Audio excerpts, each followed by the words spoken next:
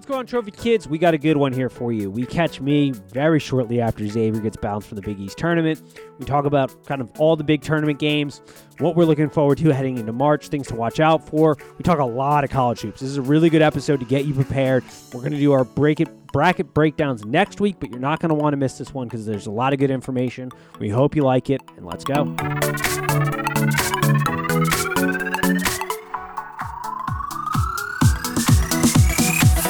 And welcome, Trophy Kids, presented by Bad News Media. It is March 10th, and I officially hate the month of March. I am absolutely dead inside.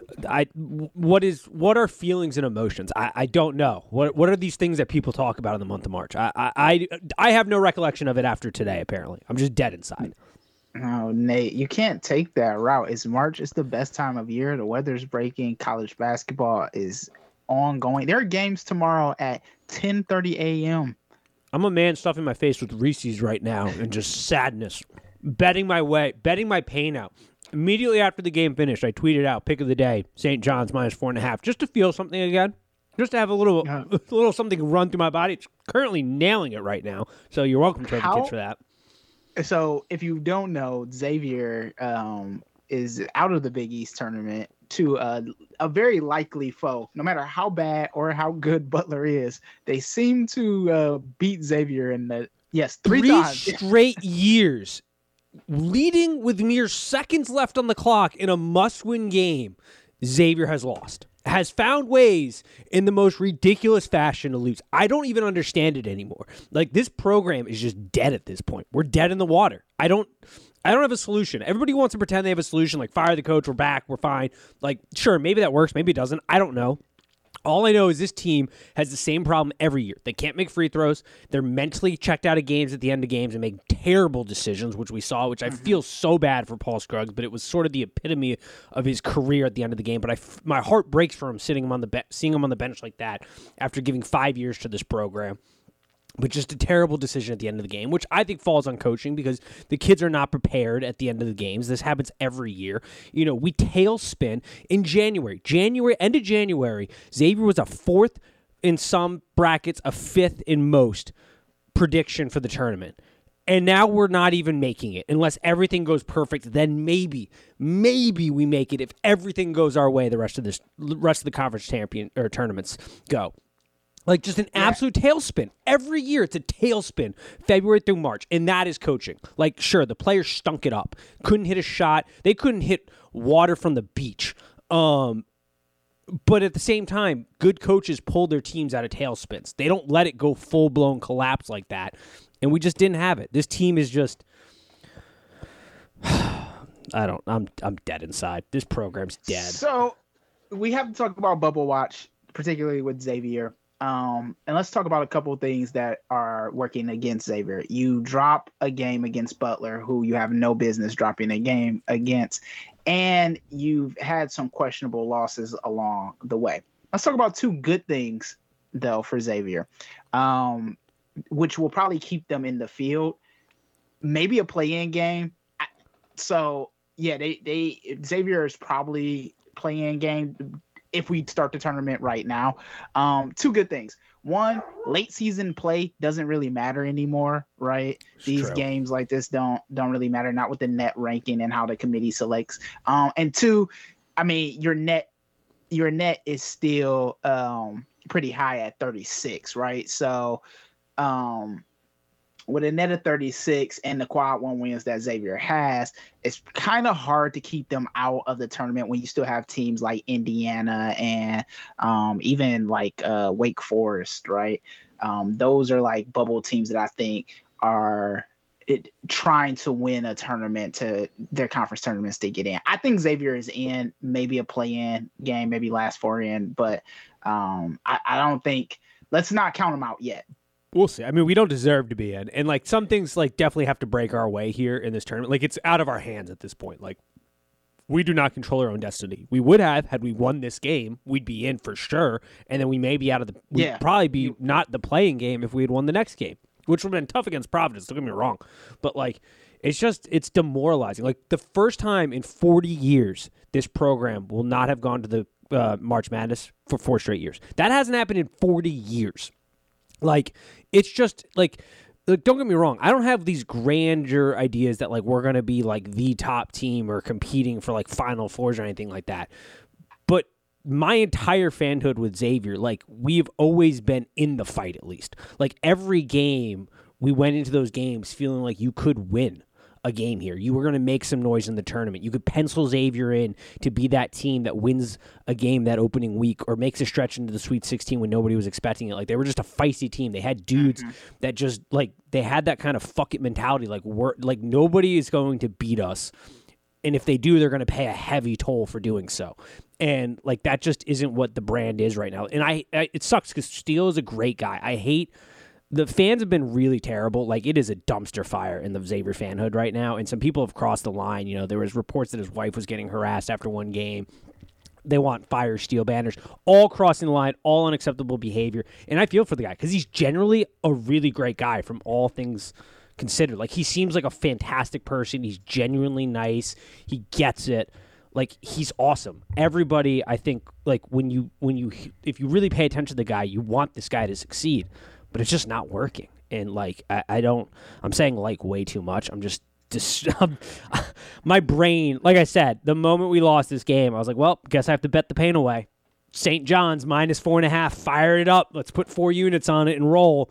Looks like the bet is going good. Just to feel something again. And that's what got me into this moment. Like I'm feeling again. My body is coming back to life because of St. John's. Words I never thought I'd ever say in my entire life. St. John's is breathing life back into these lungs.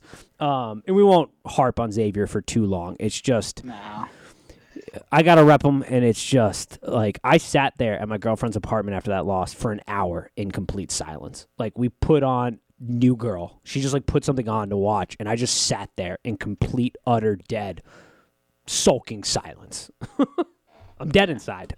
I don't know what else to say. We should probably move on. Yeah, let's move on to Sister Jean because she's going back to the tournament. Is this woman still, like, God bless her. I mean, clearly has found the success to life. But, I mean, when I saw that she's coming back, I was like, what is going on here? Loyola is dancing, and to hire Valentine and watch him do this for that team in such a short time. I mean... What do you do? Loyola looks like the smartest people in the Missouri Valley Conference right now. They look like a basketball program that has purpose and focus and determination and things that we once used to admire in a Xavier program. They've done a great job. I mean, they've built, and that's the fun thing about basketball, I think, because, you know, we talk about it in college football so often, how we want parity in the sport and all this. Like, college basketball is the one really true sport where you have these healthy programs that just put together these teams that can get into March, can make a little noise, that can go up against big-time programs. And it's what makes the sport exciting. It's what makes March, like, one of the most fun times of years. That's not proper grammar, but whatever. Like, it's an awesome time. Like, I think you can agree, like, that's what makes this sport great is, like, you have a program like Loyola, you have a program like St. Mary's who challenges Gonzaga in a terrible conference that you just know, like, yeah, they're not getting the 5-star kids, but they're building a program. They have a healthy program. They have good coaching. They get the most out of their talent, and it makes the sport fun and why March is the best time. And this, once again, is a team that's dangerous. Like, you can't sleep on them. Like, they're not going to do, I don't think, what the past Loyola team had did, but, like, you can't sleep on them because they do present a challenge when you play them. Yeah, I want to put this in perspective for everyone. So I was born in 92. Drew Valentine was born in 1991, and he is coaching a tournament team. Michigan State played the Ramblers earlier this year. They took us to the wire. We won. But it was a hard-fought game. And I'm glad that Loyola actually did punch their ticket because it makes MSU's resume look a little better. And obviously there's that connection there with Drew because his brother Denzel obviously played for Michigan State as well. But I'm saying all that to bolster Nate's his comments that you take a chance, you hire a very, very young coach, and he does it. He takes his team, he makes them believe, and he punches his ticket. I think Loyola, like you said, Nate, is not a team that I think is going to end up in the Sweet 16, maybe not. But is a team that's sneaky and may, get to the round of 32, and you might be sitting there scratching your head like, wait, how did that happen?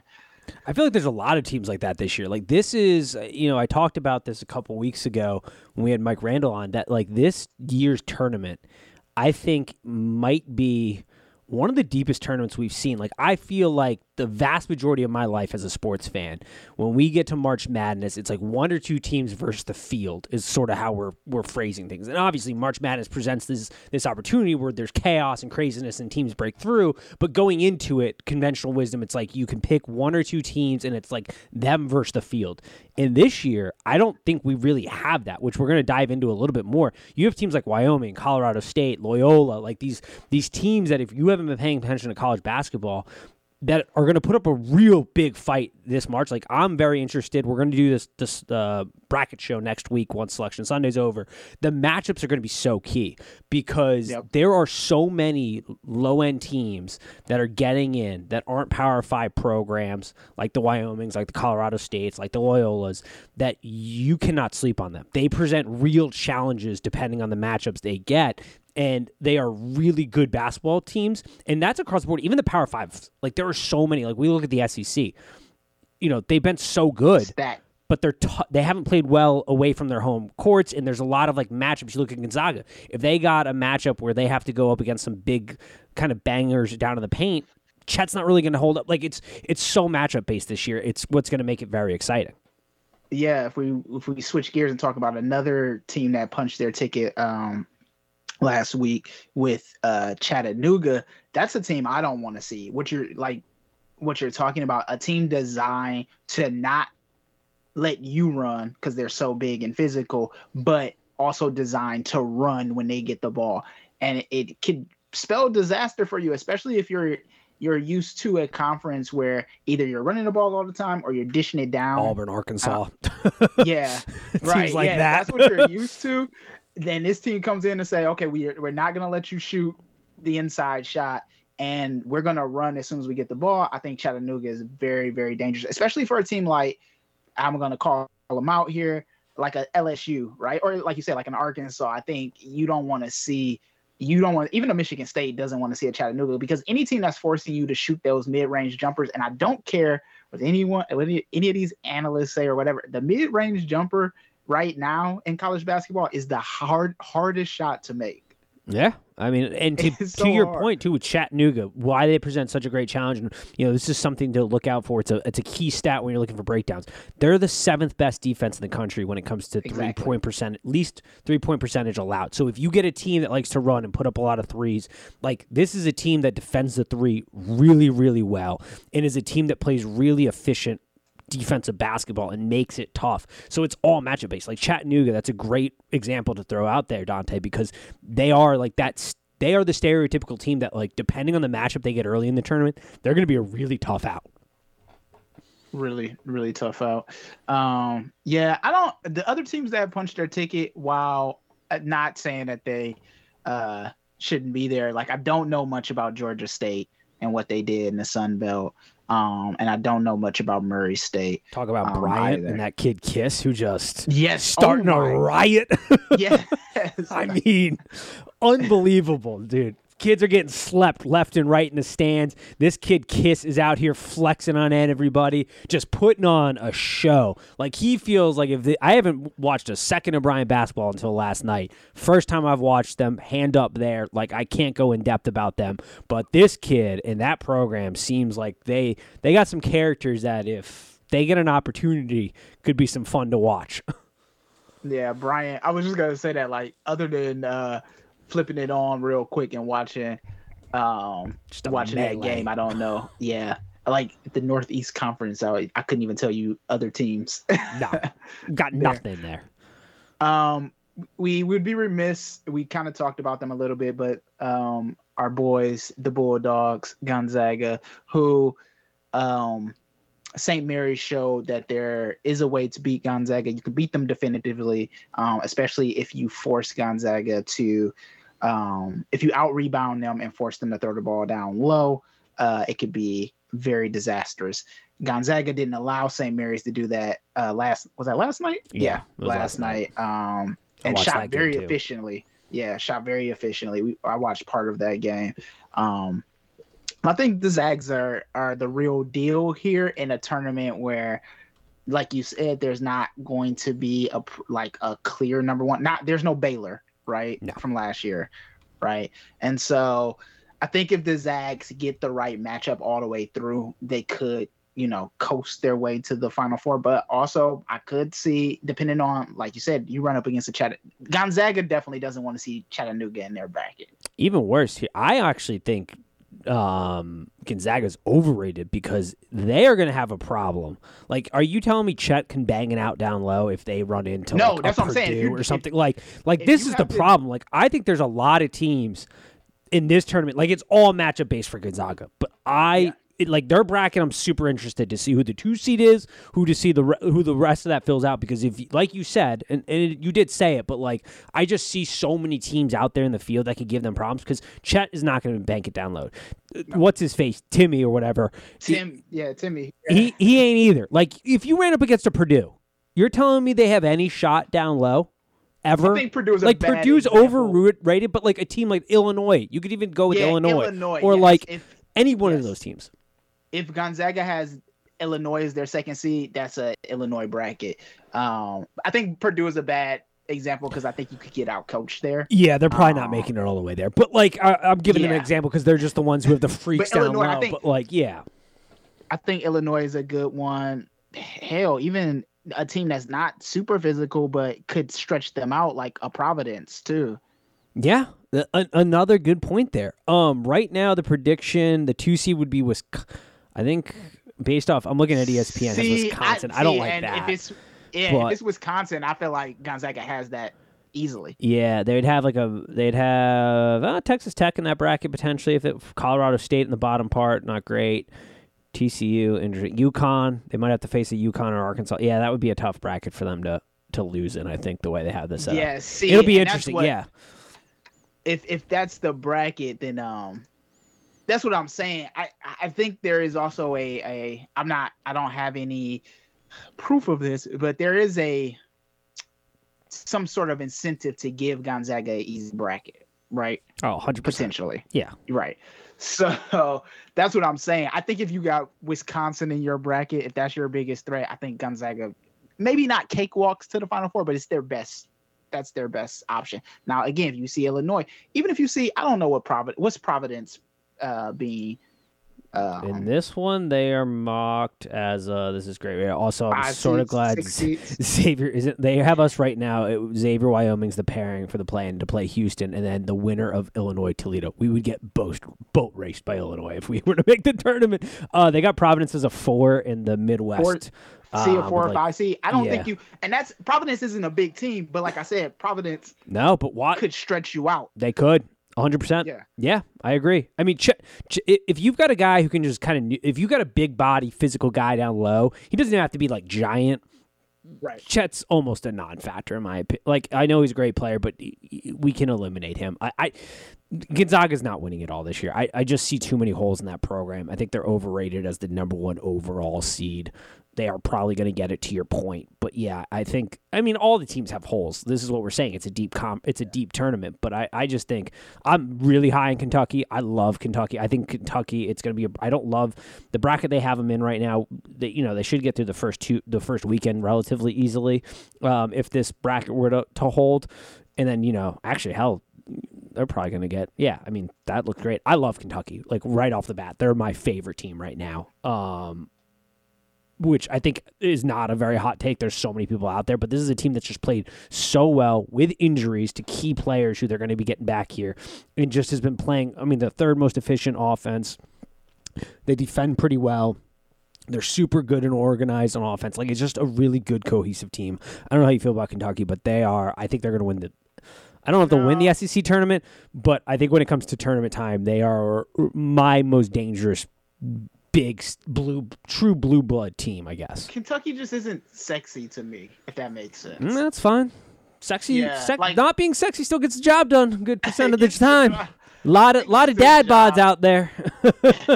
Not in that. It's just like, oh, Kentucky is good, Kansas is good. Yeah. Let's like kind of like when MSU went out there and shit the bed in 2016 when they were the 2 seed and they should have won that tournament. Kind of like that. Like they were. Yep. It was easy to pick MSU that year. I think it's easy. Kentucky, I think if you're cold on Gonzaga, right? I think Kentucky is a real easy pick. And I'm not saying that to say that Kentucky won't win, right? That's not what I'm saying at all. What I'm saying is I'm not really interested in Kentucky winning. I got them right now. The things that make me like this Kentucky team with the key injuries they've had. Third most efficient offense. First in field goal attempts per 100 attempts down the court. Fourth in field goal percentage against the average opponent. 19th in 3-point percentage.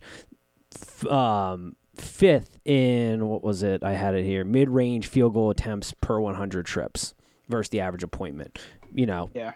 That's a very, very efficient. This is an efficient offense that who has been banged up with two key players that they're going to get back here. I think this is Cal's best coaching job, which is sort of a crazy statement to say because coaching and Cal doesn't exactly go hand in hand. It's more like recruiting in Cal, NBA talent in Cal. But this is a cohesive unit and a team that I really, really like. Good strength of schedule. Not the best, but a good strength of schedule. They were challenged at times. So, yeah, I like the Kentucky team. Not a sexy pick by any stretch of the imagination. Ton of people are probably going to say that. But I do like them as a I don't know if a ton of people are going to say that. I am often wrong on this podcast. So I don't know if Well, everybody loves Arizona, too. Arizona, you're talking about another first-year coach, right? Everybody loves Arizona. Yeah. Heck of a job. Lloyd, right? Yeah. Yes. From, another Zags, right? That's where he came from. And he is just after, FBI investigations and whatever Adidas was doing and Nike and Adidas, whatever. Arizona is rolling with their first year coach here. I am in awe of what's happening. If Lloyd would have went there and they would have been a bubble team, I think it still would have been a success. Recovering from an FBI sting, I don't care. Like, look at Louisville. They have now kind of recovered, but look how long it took them to recover. They just fired their coach. They're not even really recovering. They're not really recovering. Which is hilarious that the last two Xavier coaches are both currently unemployed right now. So, Sean Miller, if you're all in the clear, I will welcome you back with open arms. I know it's more complicated but I do not care. I don't know if Sean Miller coaches. You think he coaches again? Nah, probably not. But I'm just saying if he wants to and all is good on the Western Front and there's no more, legality issues. I know it's a little bit more complicated than that. I'm happy to bring him back. Mac isn't coaching again by all appearances. He's got retired coach in his Twitter bio. He said Louisville was the last job he'll ever have. We'll see. It is nice sitting on like $100K a month from them for the next 3 years. Yeah, he got the Bobby Bonilla deal. Paid. Get out of there. Yeah. But back to Arizona, a team, another super efficient team, top 10 in both offense and defense efficiency. This is a team that's way ahead of schedule, like you were saying, in their rebuilding program. I haven't watched a ton of Arizona basketball. I just know from listening and reading, everybody loves them right now. I'm going to try to get more familiar on them here the next couple of days and go back and watch some of their tape. But, just looking at the advanced stats, I can see why people like them. Arizona is one of those teams where you can tell they're still not playing their best basketball, which is scary. Yeah, that's fair. And so, but with teams like this, right, with the Arizona, I don't know if there's another team in the pool that's like this that is achieving it early. You wonder if since they haven't really hit a wall, if the tournament will make them hit a wall, or will Lloyd run up against a vet who maybe has a lesser team and get out coached. Right. That's the kind of argument that I had, not the out-coach part with Gonzaga, but like I think why they have failed to break. It took them so long to break through for the Final Four. They still haven't won a national championship, even though they've constantly been to the top tier. I think the argument, some people laugh it off, but I think there's some legitimacy to it. Legitimacy to it. The fact that they don't play in a very good conference and they play good basketball, but they don't run up against a whole lot of walls in conference championship or conference play. They don't have to fight through things in adversity, and they're not challenged. And then they get to the tournament and they get socked in the face by a team, and they have trouble rebounding. They have trouble pulling themselves. That's why I like the Providence and the Wisconsin of the world, not to win it all, but they know what it's like to be in tough games. Yes, there's a luck factor in there, but that's basketball. That's college basketball. There's always a luck factor. The ball spins, a slightly different rotation on a shot. It goes in or whatever.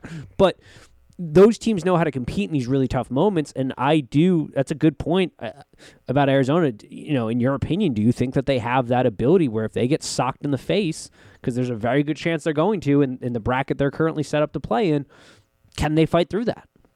I think they can. I think I'm being a naysayer to Arizona and saying don't get too high on them. But in all honesty, the Pac-12 isn't a down conference. So no, not by any stretch of the imagination. So they're playing tough opponents. It's just that weird things happen in the tournament. So right now they're playing in the South. They'll play Jacksonville State. As predicted, we don't know. And then whoever wins against Boise and Creighton. And I don't know if either one of those teams can punch Arizona in the mouth. And maybe if they run up against Alabama, Texas Tech, or something like that, then they'll have a real challenge. I do think though, if what I'm looking at, so I'm on CBS, and if they're right, that Arizona is in a bracket with Purdue, I think that's an interesting matchup. Very interesting. Arizona to 1 and Purdue to 2. I think that's a super matchup. But then if I'm Purdue, Colgate is not a team I want to see in my bracket playing first either.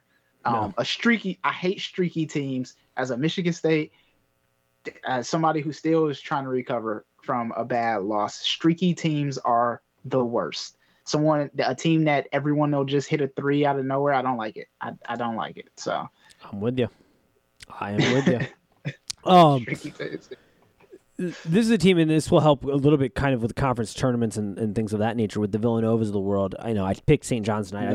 I think the Villanova is going to have a tough matchup with St. John's. I think they're going to win the game, but I think they've got a tough matchup in that bracket. St. John's is a team. They like to play in passing lanes. Their hands are very active. They bring an attitude. But Villanova as a whole, we've talked about them a couple times. They don't have that team that's stud loaded, but they have a really good team that plays as a team, and that's redundant what I just said, but it's true. Like, they're a basketball team this year that doesn't have the Mikal Bridges of the world, that, standout stars, a lot of NBA talent necessarily, super deep team, but they're playing as a really cohesive unit. But I'm going to talk for the bettors out there. It's going to be interesting. I want to see what that line is for St. John's against Villanova, but I think that's a tough matchup for them in the Big East tournament because while, yes, they should win it, St. John's is feisty. I think they could potentially make a little noise. We'll see about Seton Hall here. The Big East tournament's looking interesting. Who do you think's coming out of the Big East, and who do you think kind of can make the most noise in the tournament out of that conference? UConn, no. UConn's a weird one for me to put. Like, at times they feel they're built to make a run, right? Like, you watch them and you're like, this is a team that can make a run. But similar, they have that streakiness in them where there's other times you're like, oh, they're going to get boat raced here in the tournament because the pieces aren't fitting at times. You have said it perfectly, and I was just about to say that UConn is a very streaky team, but they're a streaky team that can sustain their streakiness sometimes, if that makes sense. Makes sense. Yeah, checks out. Yeah, whereas other teams will get hot and then, go cold. UConn is very well coached, too. I think sometimes they get overcoached, though. That's fair. I could agree with that. And Dan Hurley just loses his ever-loving mind. And Dan Hurley loses it, and I think that plays out on the team. I mean, it's hard for me not to say that Nova won't come out of this tournament. When does St. John's and Nova play? Soon? They play tomorrow. Tomorrow? At 7, I believe. Okay. Or no, sorry. Yeah, they'll play tomorrow at 7. Yeah, tomorrow at 7, yeah. It's hard for me not to pick Nova. I remember we talked about this last week or the week before last when I asked you and Tim, because they were going to be my like dark horse team was going to be Nova to go through the or to get to the Final Four. And then you and Tim were basically like, it's not really much of a dark horse there. I don't think it's like, once again, it's the fans are gonna be like, all right, stop saying we get it's matchup based. God, just drop it. But it is like, this is again another very efficient team, especially offensively, because they play. It's so weird, but you know if you know, like there are teams that have a guy that when you need him to go get a basket, he'll go get it. But it's all centered around that guy. The offense is built around that guy. Nova certainly has guys that can go get a basket, but it's built from a team basis. Like it's a machine at this point.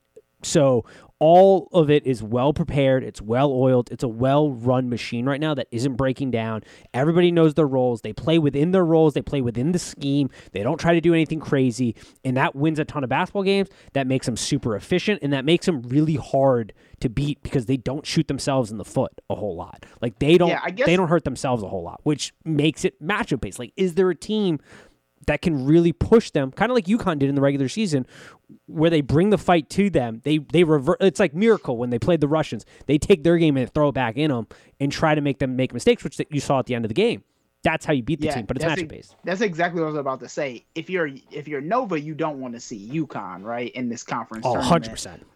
Yeah, because you've lost to them twice now, right? Yeah, I think so. I know they lost one. I don't remember if they lost the second or the first time. Or the first time, yeah. Well, you at least lost that crazy game at the end. Yeah, at UConn when Dan Hurley got ejected. Yeah. Yeah. So, yeah, and honestly, I mean, who else am I supposed to say?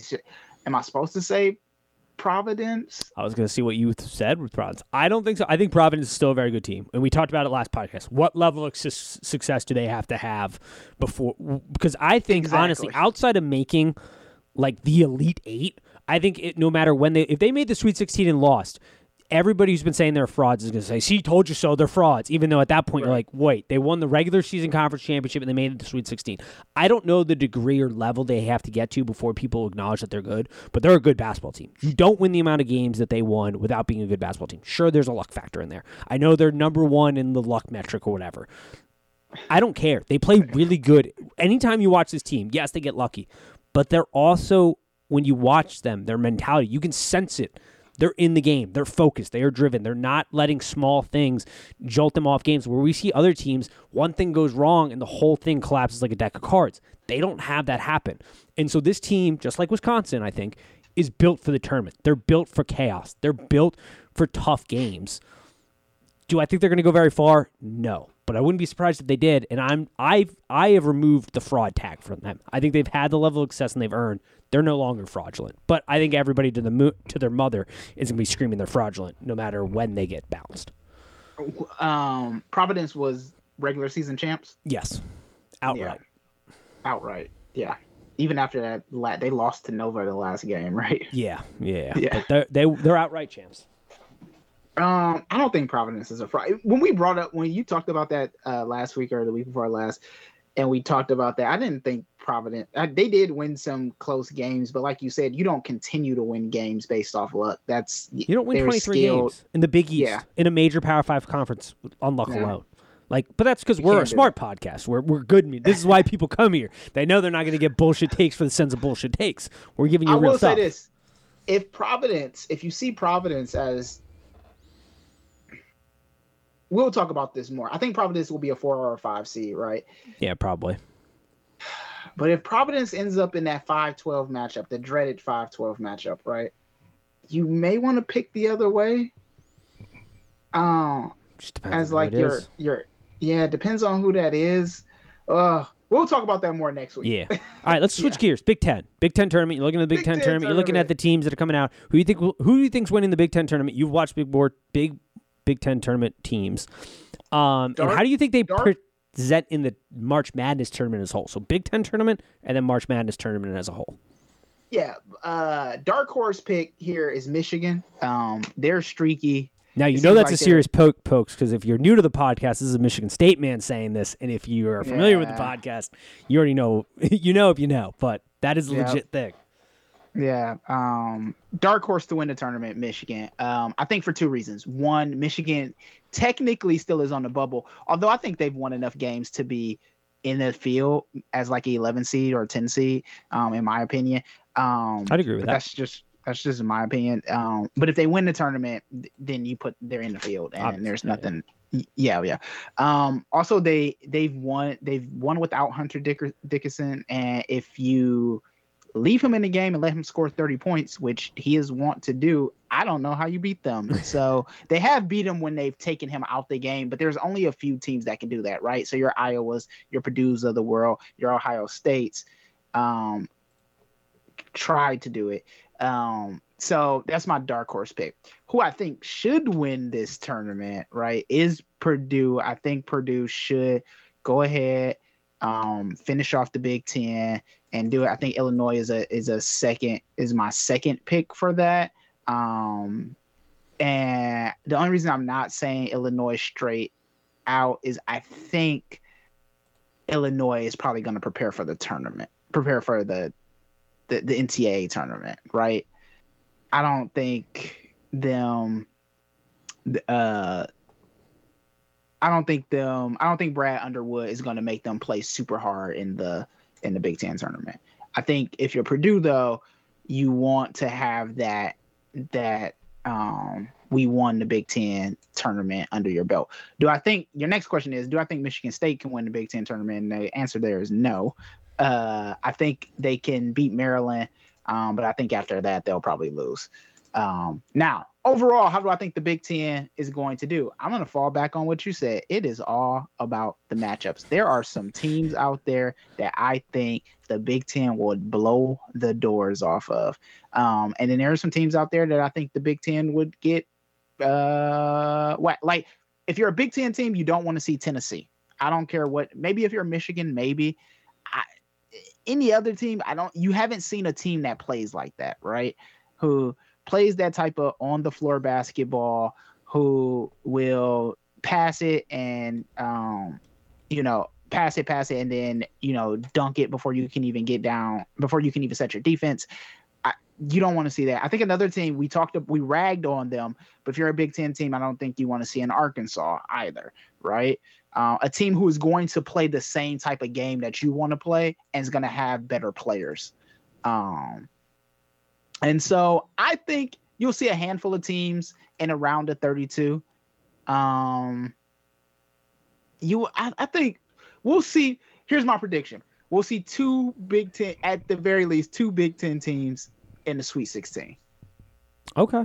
I'm nervous for the Big Ten. It is matchup based, but I'm nervous because I was very high on Purdue, and my nervous meter has ticked up. Those sensors, my Spidey nervous sensors are going off for Purdue because a couple weeks ago, a month and a half ago, I was like, damn, Purdue might be one of the four best teams in the country. And now I'm like, this feels like every other Purdue team. Like, they're really good, but they're going to get out coached at some point, which we've been talking about, and just bottom out. Wisconsin. I really like Wisconsin.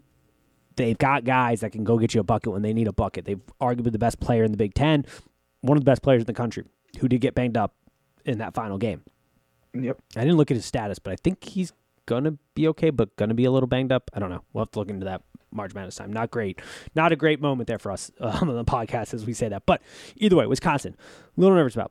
Illinois, love them if they play their game and they don't force things. But, we'll see. It is matchup based. I'm a little nervous. I really like Illinois, I think, out of the bunch. I think they present the strongest team without seeing matchups. I think when I look at them, and I look at all the Big Ten teams as a whole, I think Illinois is the strongest team to make some noise in the tournament.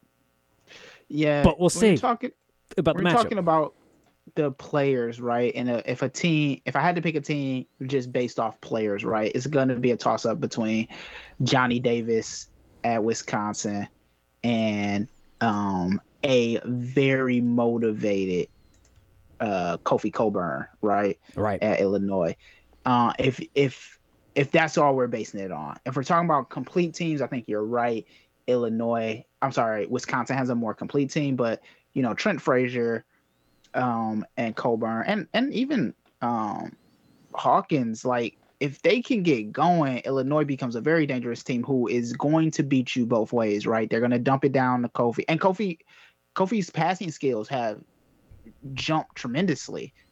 And so they're going to pass it down to Kofi and then pass it back out, and Illinois is up 9 points on you really quickly. Johnny Davis, though, does things that are just inhuman sometimes, to the chagrin of a lot of Big Ten teams. And to me, there's no way he doesn't repeat that performance. Plus, you got the oldest man in Big Ten history, Brad Davison. Yeah, he's never leaving. Oh, his cousin. So, yeah, and there's something to say about. So I'm joking about Brad Davison, but there's something to say about having an experienced guard on your team. Sometimes that's just going to beat teams just based off experience and nothing else. Yeah. I mean, I think for Illinois, it has to run through Trent. He's got to play really good defense, get it going on the defense side of the floor, and then the offense has sort of got to run through him. I think if they try to run it through Kofi, who has been phenomenal and, arguably the strongest player, but I think for the tournament's sake, Trent is kind of the most important player on the court for Illinois. Yes. Guard play is always your backcourt is always the most important thing in the tournament. Always. If you are looking at your bracket and you are stumped between two teams, pick the team which you think has the guy at guard who will make the difference. Whoever that team is, or two guys, yeah. That's your difference maker. If you remove anything from this podcast, your difference maker when you're thinking about betting a team or you're thinking about picking a team for your bracket, look at the guard play. If it's close, if it's a close thing where you're kind of like, I could go either ways, look at that. That should be your determining factor. And I think we're going to know real quick what type of player we're getting out of Trent Frazier in the tournament. But he's the player to watch, I think, closely, especially in that first game. I would really be watching him in the conference tournament. Like, if he's firing on all cylinders, this is a super dangerous team. But if he's not, Illinois is going to have some problems. But I think he's not necessarily the best player on the team, but he's the most important piece they have. Yeah, and that's why I said too with the Kofi caveat is a motivated Kofi. We've seen him disappear in a couple of games, and I don't think Frazier can do it by himself. Yeah, I agree. 100%. I mean, Hawkins will come in there and he'll help. Right, yeah. And Hawkins. Sorry, I said Hawkinson, I think, or something. My bad. I messed up his name, but that's no news to the Trophy kids. Me messing up names. Yeah, and then Wisconsin, like you said, Davis, I mean, insane guard play. He is a difference maker. We'll see, how he looks post getting a little injured there, but, we'll see. SEC tournament, and big picture. Weird one. It's a weird one. This is a conference where I feel like virtually every team is really great at home, and then sort of head scratcher what you're going to get night in, night out on the road.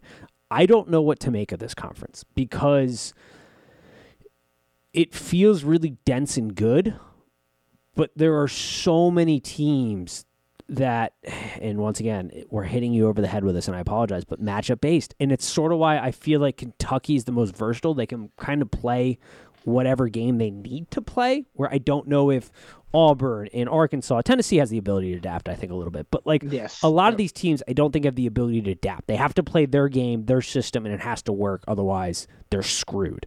Where Kentucky and Tennessee, I feel like, are the only teams I'm confident that they can kind of adapt to how the game is going. Do you feel like that's correct, or is that wildly off in your opinion? No, I think you've seen Auburn stumble twice when they're not able to, like you're saying, adapt to situations, or they get outplayed in the second half and don't really turn it up, except the one game that they did, or they get outplayed in the first half and they don't really produce in the second half. I think what you're saying is true too, that Kentucky is the most complete of these teams. I think Tennessee, again, is the most dangerous of these teams in the SEC. And dangerous, let me put a caveat on this. Dangerous does not mean that they're going to win. Dangerous means if you look up and Tennessee is in the Elite Eight, don't be surprised. No, not at all. That's what dangerous means. But dangerous could also mean Tennessee, like you said, can't play away from SEC and get smoked in the round of 32. So, I mean, they're projected as a 3 seed right now. Tennessee is my dark horse out of there. Kentucky would be my safe pick. I think if you put too much on Auburn to win, to go far in the tournament, their conference tournament, I think that's okay. But if you put too much on Auburn as your 1 seed to go all the way, I think that's where when we talk about this next week, I think that's where I would put caution. I agree with that. I don't spot a lie there. The SEC is super interesting to me because there is loads of talent and there's a lot of fun. Like that's a conference that I have a ton of fun watching when I just want to watch games. And there's so many guys that just explode off the television. And really Alabama is like one of those teams where I'm just like, I don't know what to do. Yeah, with them, right? I think I could make an argument to say Alabama, it could give everybody trouble in the tournament, and then I could say I really don't know what you don't know which Alabama you're going to get, right? Right, 100% fair. I 100% agree with that. And then we talked about Arkansas. If you let Arkansas play a big bruising game with you, you're going to lose. But if you can stretch Arkansas out, which there are going to be teams that can stretch Arkansas out, I think you win handily. So, I don't. But see, Arkansas and Kentucky, right? That's it's a matchup where, like, if you make, although that game could have went anyway, so maybe it's a bad argument and maybe I shouldn't make it, but. I mean, Arkansas did win. So, yeah. I got it. I get that. Let's talk about a conference. Switch it up. A conference we've given virtually no love to. We've barely talked about. Big 12 country. This is a conference with some teams in it. The reason we haven't given love to it, because what am I supposed to do?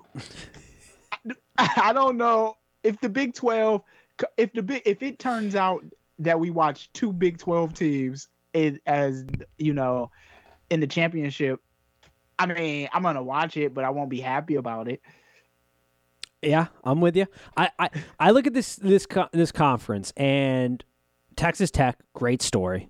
Lose their coach, shove it right back in his face, playing incredibly efficient defense. Number 1 most efficient defense in the country.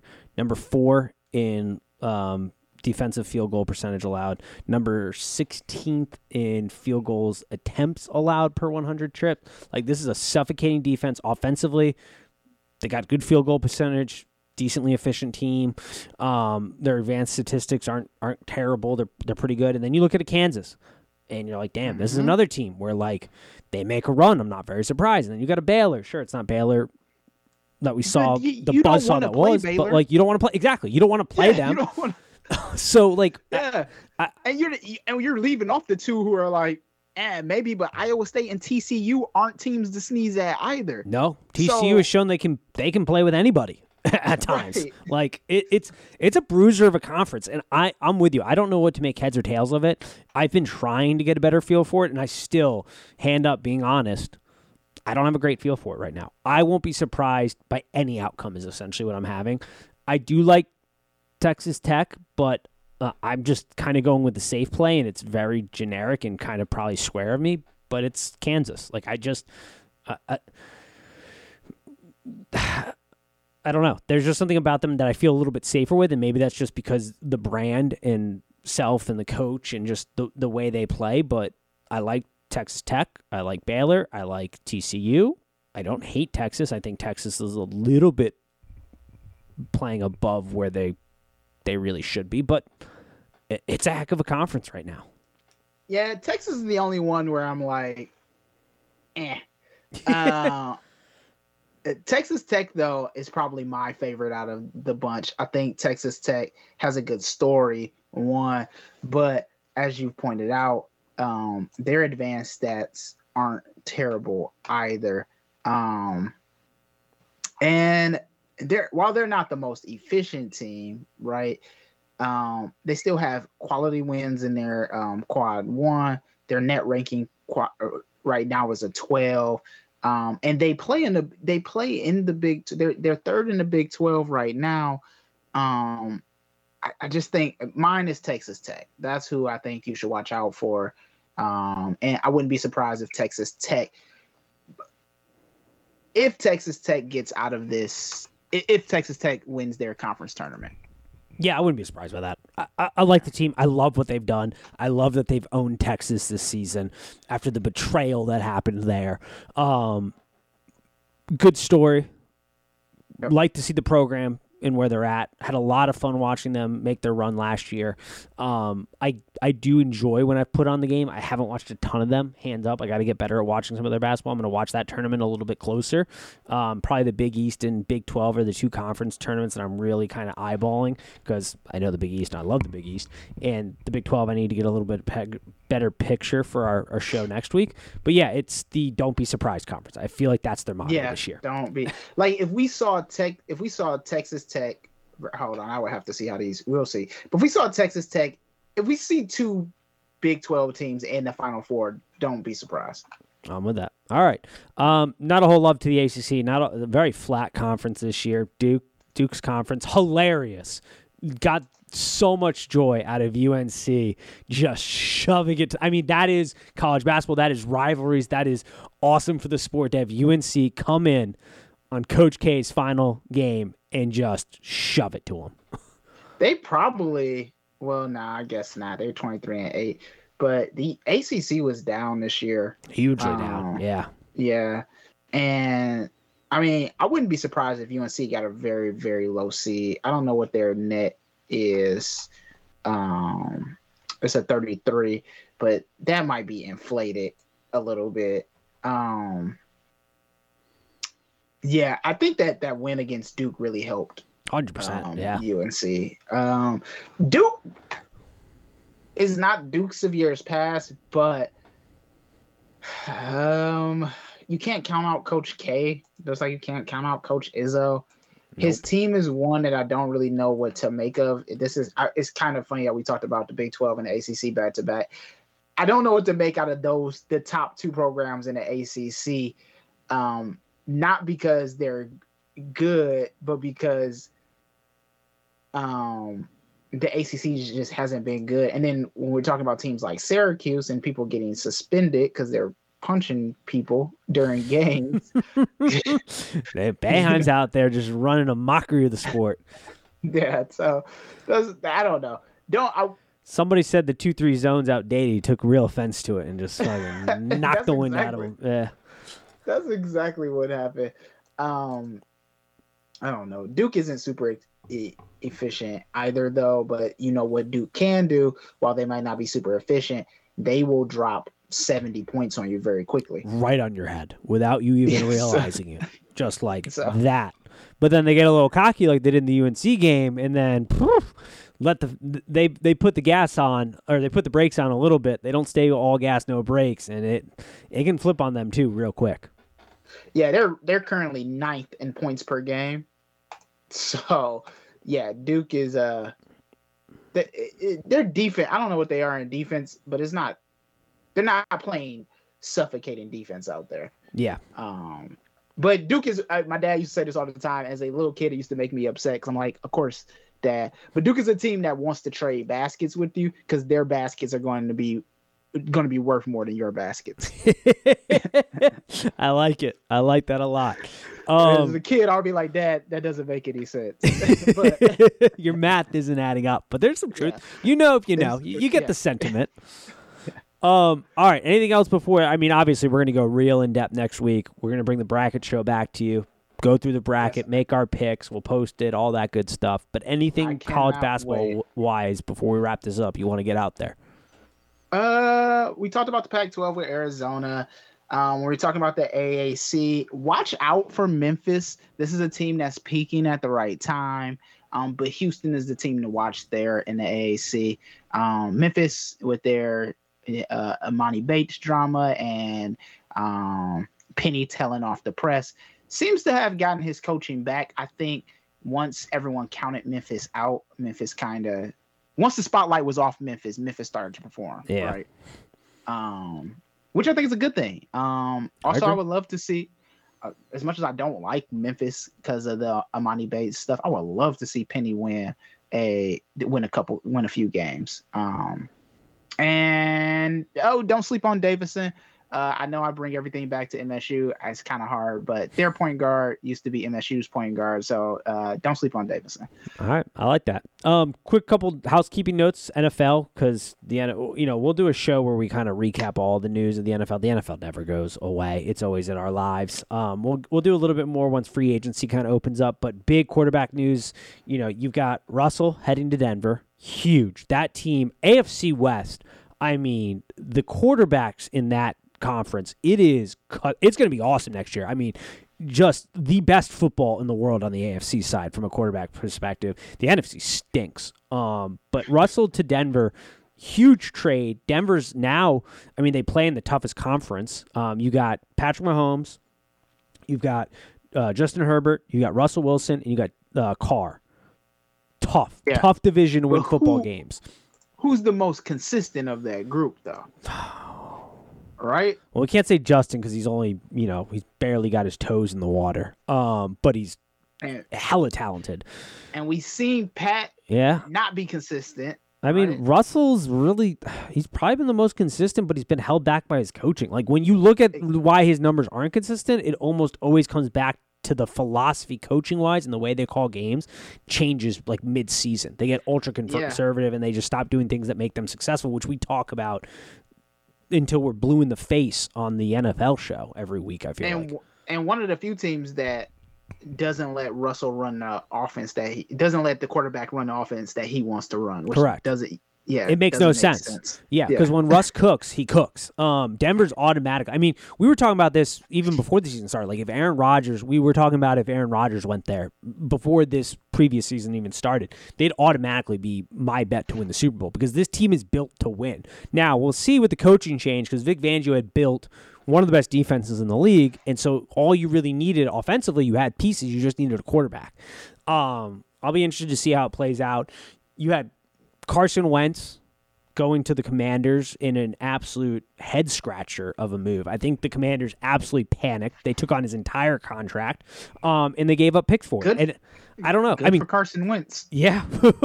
I mean, tough spot for them. And then biggest news, probably outside of Russell being traded. I'm glad that he kind of cucked him out of this news. Aaron Rodgers going back to Packers, showing that he's the biggest drama queen in the world.